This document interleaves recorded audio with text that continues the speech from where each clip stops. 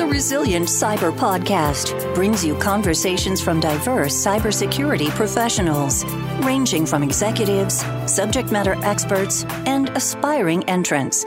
Today's diverse threat landscape requires systems that can withstand a variety of cyber incidents, remaining trustworthy and secure.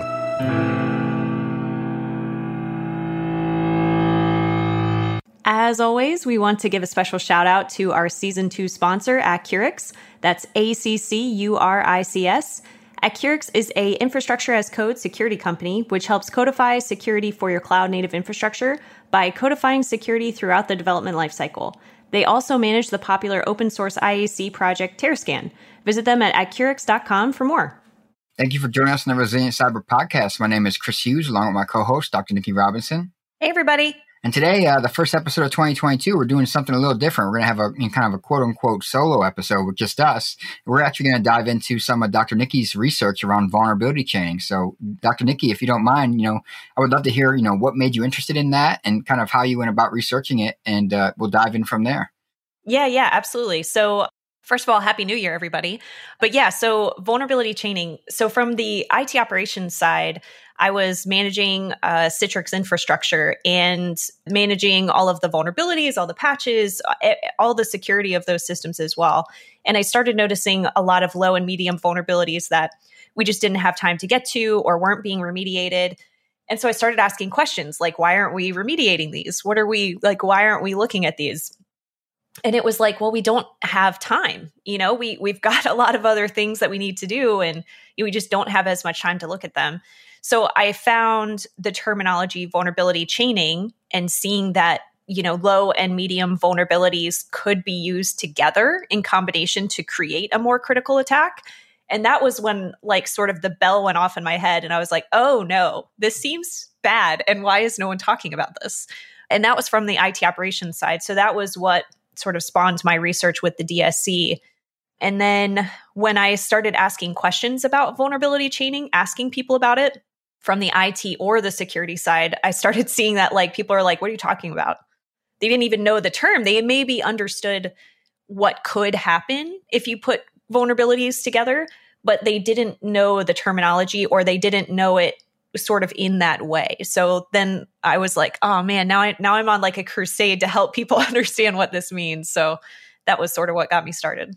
Yeah, it's actually a perfect segue, because the first thing I wanted to ask is what is vulnerability chaining for people not familiar with it? And do you think it's actually, becoming more prevalent, one, among malicious actors, taking advantage and exploiting it, and also among organizations and practitioners looking to mitigate it?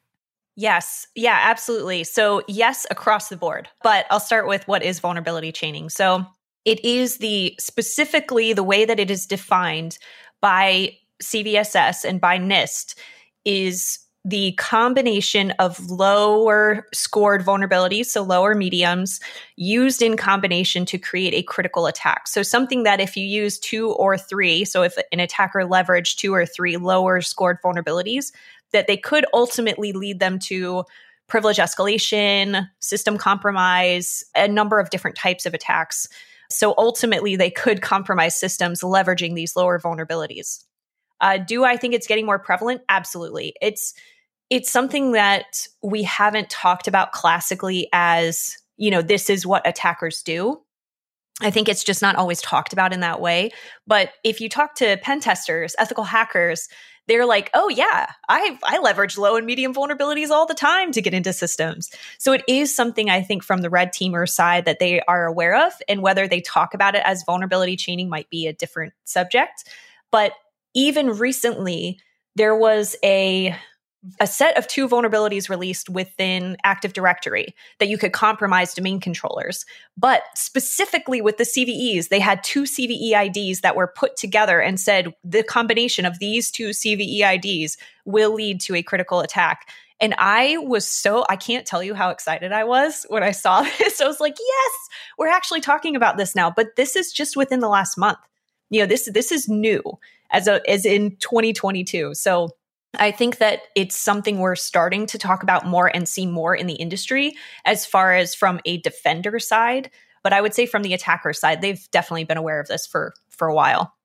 Yeah, it's fascinating because I've done, we talked about this before hitting record, but I've worked in roles, doing vulnerability management for some pretty big programs. And you know how it is, like you're always kind of in a rat race to just get down the critical and high findings and try to track those metrics. Often you're not paying attention as much to the low and moderate, vulnerabilities, things of that nature.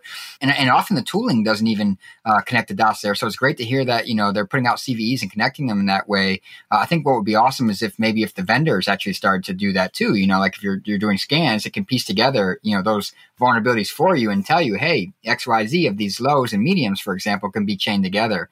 So with that said, I was curious, why do you think we always look at vulnerabilities in isolation, given that it is kind of, common sense that it'd be common sense that you can chain these together, right? To do malicious activities with them, but we never look at them in combination, always in isolation. Okay, so I have a couple of different answers for this. The first one is that vulnerability management is hard. It is incredibly difficult. It's complex. I think vertically and horizontally, right? So if I, as an IT operations person, if I'm managing one system, right? Let's say I am managing that Citrix infrastructure. Well, I've got to worry about the applications that I'm hosting. I've got to worry about, the actual infrastructure itself. I need to worry about anything that's connected to that infrastructure. So I'm not just managing vulnerabilities, for one particular product or one particular OS level. I might also be in the middle of a migration. I might be managing a Server 2016 environment and a Server 2019 environment. That means double the patches, double the vulnerabilities, double the things that I need to constantly be looking at and trying to remediate. So I think the first answer is that this is complex. It's a complicated issue, and it's very difficult when vulnerability management is sort of a secondary job. If it's not like, the first thing, it's like, oh, I just have to apply patches to apply patches. So I think it gets very complex. The other part of this, I think, is that vulnerability management in general, vulnerability scoring, vulnerability chaining, these are all additional layers that sort of add on to what we're looking at when we're trying to figure out what's going on with the vulnerabilities in our environment. As you mentioned, if you have reporting requirements, that's going to be your number one thing, right? As it's like, hey, if I just need to remediate criticals and highs within this window, that is my number one responsibility, and that's what I need to do. So I think the conversation around vulnerability chaining as a whole sort of needs to change, like how we talk about it, how we understand it, and knowing that like it's probably not going to be solved overnight, but that we can sort of, try to talk about this in an easier way. And I think appreciating the relative complexity of vulnerability management, like within any environment. Yeah, it's actually a great answer. And it made me think of a few things. You talked about like if you have a certain window that you're trying to remediate vulnerabilities in, right? It's not uncommon for security to set, criticals must be done in 7 days and highs within 30 days and those kind of metrics, whether it's being driven organizationally or by the industry you're in. But that doesn't always necessarily line up with how the business operates and the potential business disruption that could come from patching. We were talking about this before, but I just was recently digging into NIST, new guidance around enterprise patch management planning. How have you seen that traditional kind of push and pull, between the business and the security teams when it comes to implementing patches and mitigating vulnerabilities, given that, they're operating on two different, we may be marching towards security metrics, but what about the business? What about interruptions for them? Yeah, this is another, as someone who came from IT operations and security and sort of in both roles, right? So actually doing the patch management, concerned with operations, concerned with functionality. And then from the security side, trying to make sure that I am making the system as secure as possible, that I'm protecting the business, I'm protecting our users. I think part of the problem comes in because we do have different objectives, right? We have different goals in mind, whether it's reporting or whatever. But when the two teams sometimes clash sometimes, and I think that we don't talk about how sort of that potential discord or that potential frustration of working together, that leads to more and further insecurity within our environments. So I think that's, again, it's another hard conversation to have, right? Is it's like, well, how do you feel about our security team? How do you feel about the system owners and the application owners that we're working with? Is it challenging to work with them? How are they working with you? Are they providing reports? Are they providing help and mitigating controls potentially if you can't fix the vulnerabilities? So I think sometimes that conversation is bigger than just have vulnerability, apply patch. It's also about, who's my security team? Do I work well with them? Do I know who they are? And me as a security person, do I understand the challenges around functionality and potentially affecting the users? Because we've talked about this, I think, with probably like 20 guests at this point.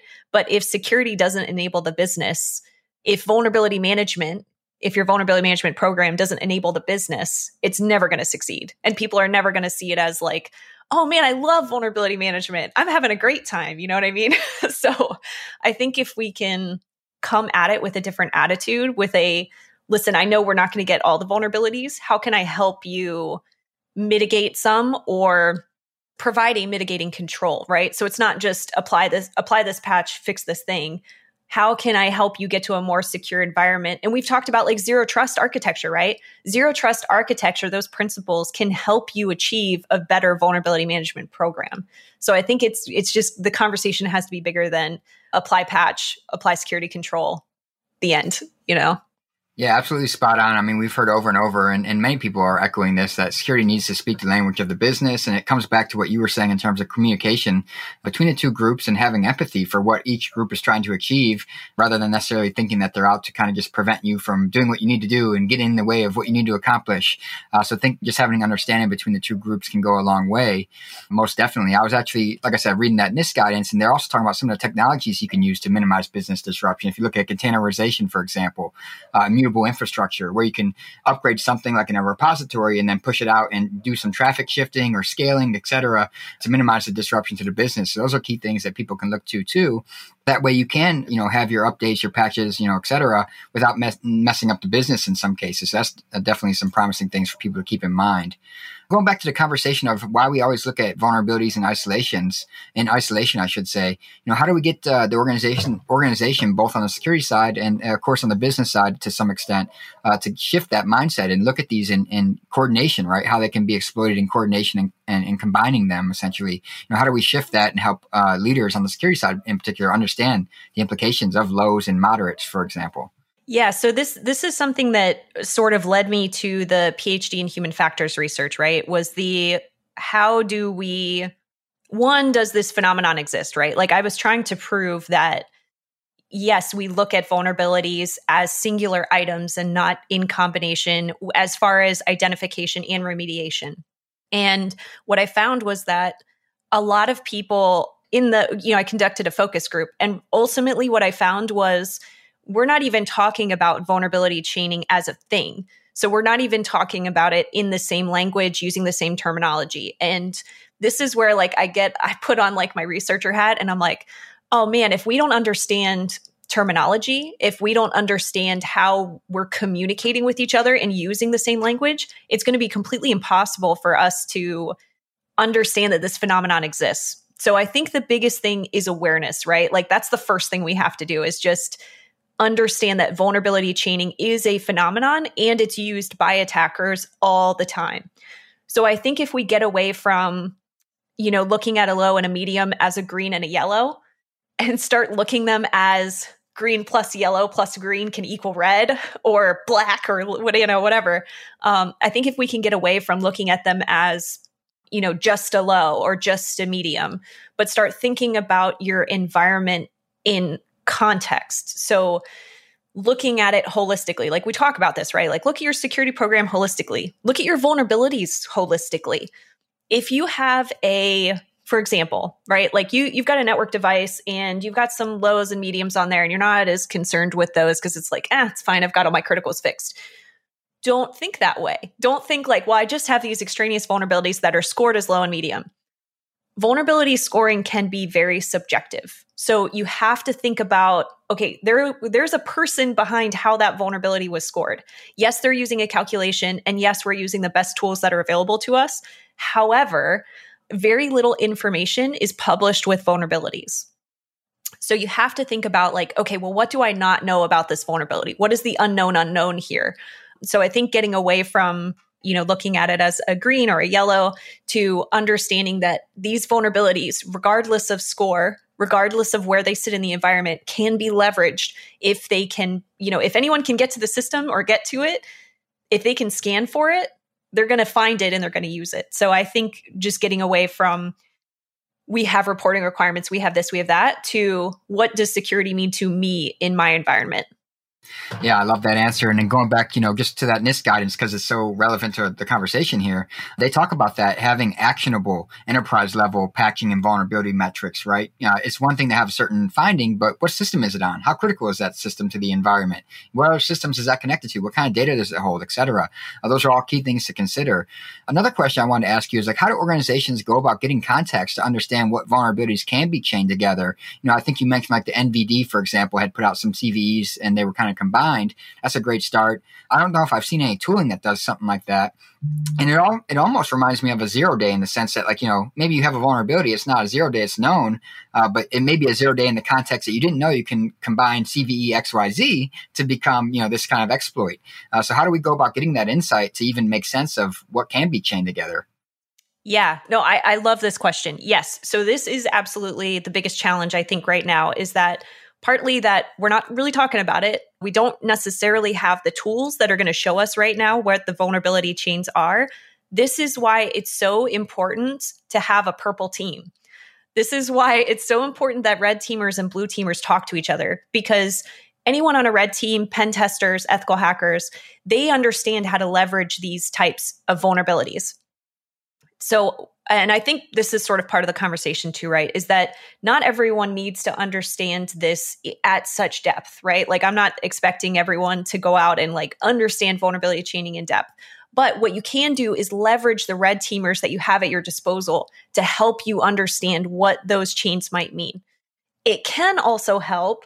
So for example, if you just, whoever your security analyst is or anyone that's actually actively looking at vulnerabilities, go through and look at the lows and mediums. What's in the environment? So if you find that you've got, let's say, for example, because I'm sure nobody has this, but let's say, for example, you have 15 SSL vulnerabilities that are low and medium on one system. I'm going to go ahead and assume that if I have 15 vulnerabilities associated with SSL certificates, there's probably some way that they could be used together to potentially spoof that certificate or do something with that certificate. So what I'm going to start to do is, where are all of my vulnerabilities? Do I have a ton of low and mediums that are actually related to one specific thing? Because that to me is low hanging fruit, right? Like even if I have 15 vulnerabilities that are on one system, multiply that by 100 systems. But if I fix the SSL certificate, if I fix the chain or I redo it with SHA-3, whatever it is, if I can actually get a new certificate on there, you might actually remediate just a ton of vulnerabilities all at once that could have potentially been chained or leveraged together with other vulnerabilities. So I think context is really important. As far as like getting that context is just actually look at your environment. Take a look at the low and mediums on one system. Start with one system and see what's going on there, because you can start there and sort of get an idea of what your whole environment's going to look like. Yeah, I love a lot of what you said there. It actually reminds me of different aspects of security too. We've always thought about, keeping sensitive data confidential, for example, but, we know in security, you can take a lot of publicly accessible data and piece it together to, put together some pretty insightful and actionable malicious, information, for example, or do something malicious with it. It kind of reminds me of that.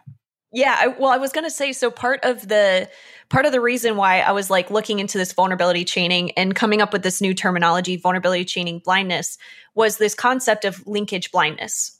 And it's the idea that the term was coined in the mid 1980s.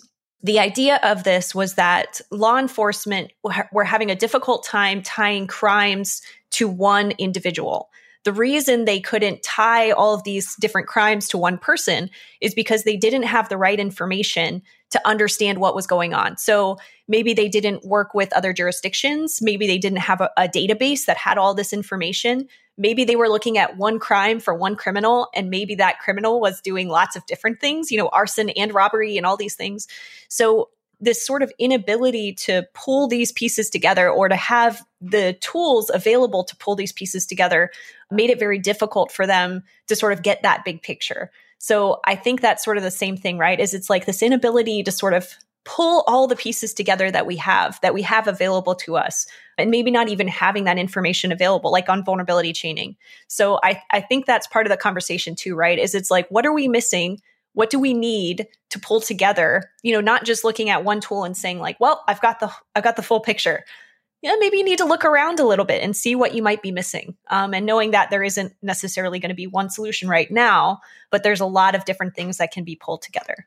Yeah, I think the one solution aspect is what jumps out at me, because it's almost like a malicious actor could have unlimited levels of creativity. We have, it's hard to extrapolate how they could potentially piece together the infinite amount of vulnerabilities out there. And they're all unique based to different environments, technology stacks, and all those kind of things that can be, play into that of how things can be pieced together and combined to, do malicious activities.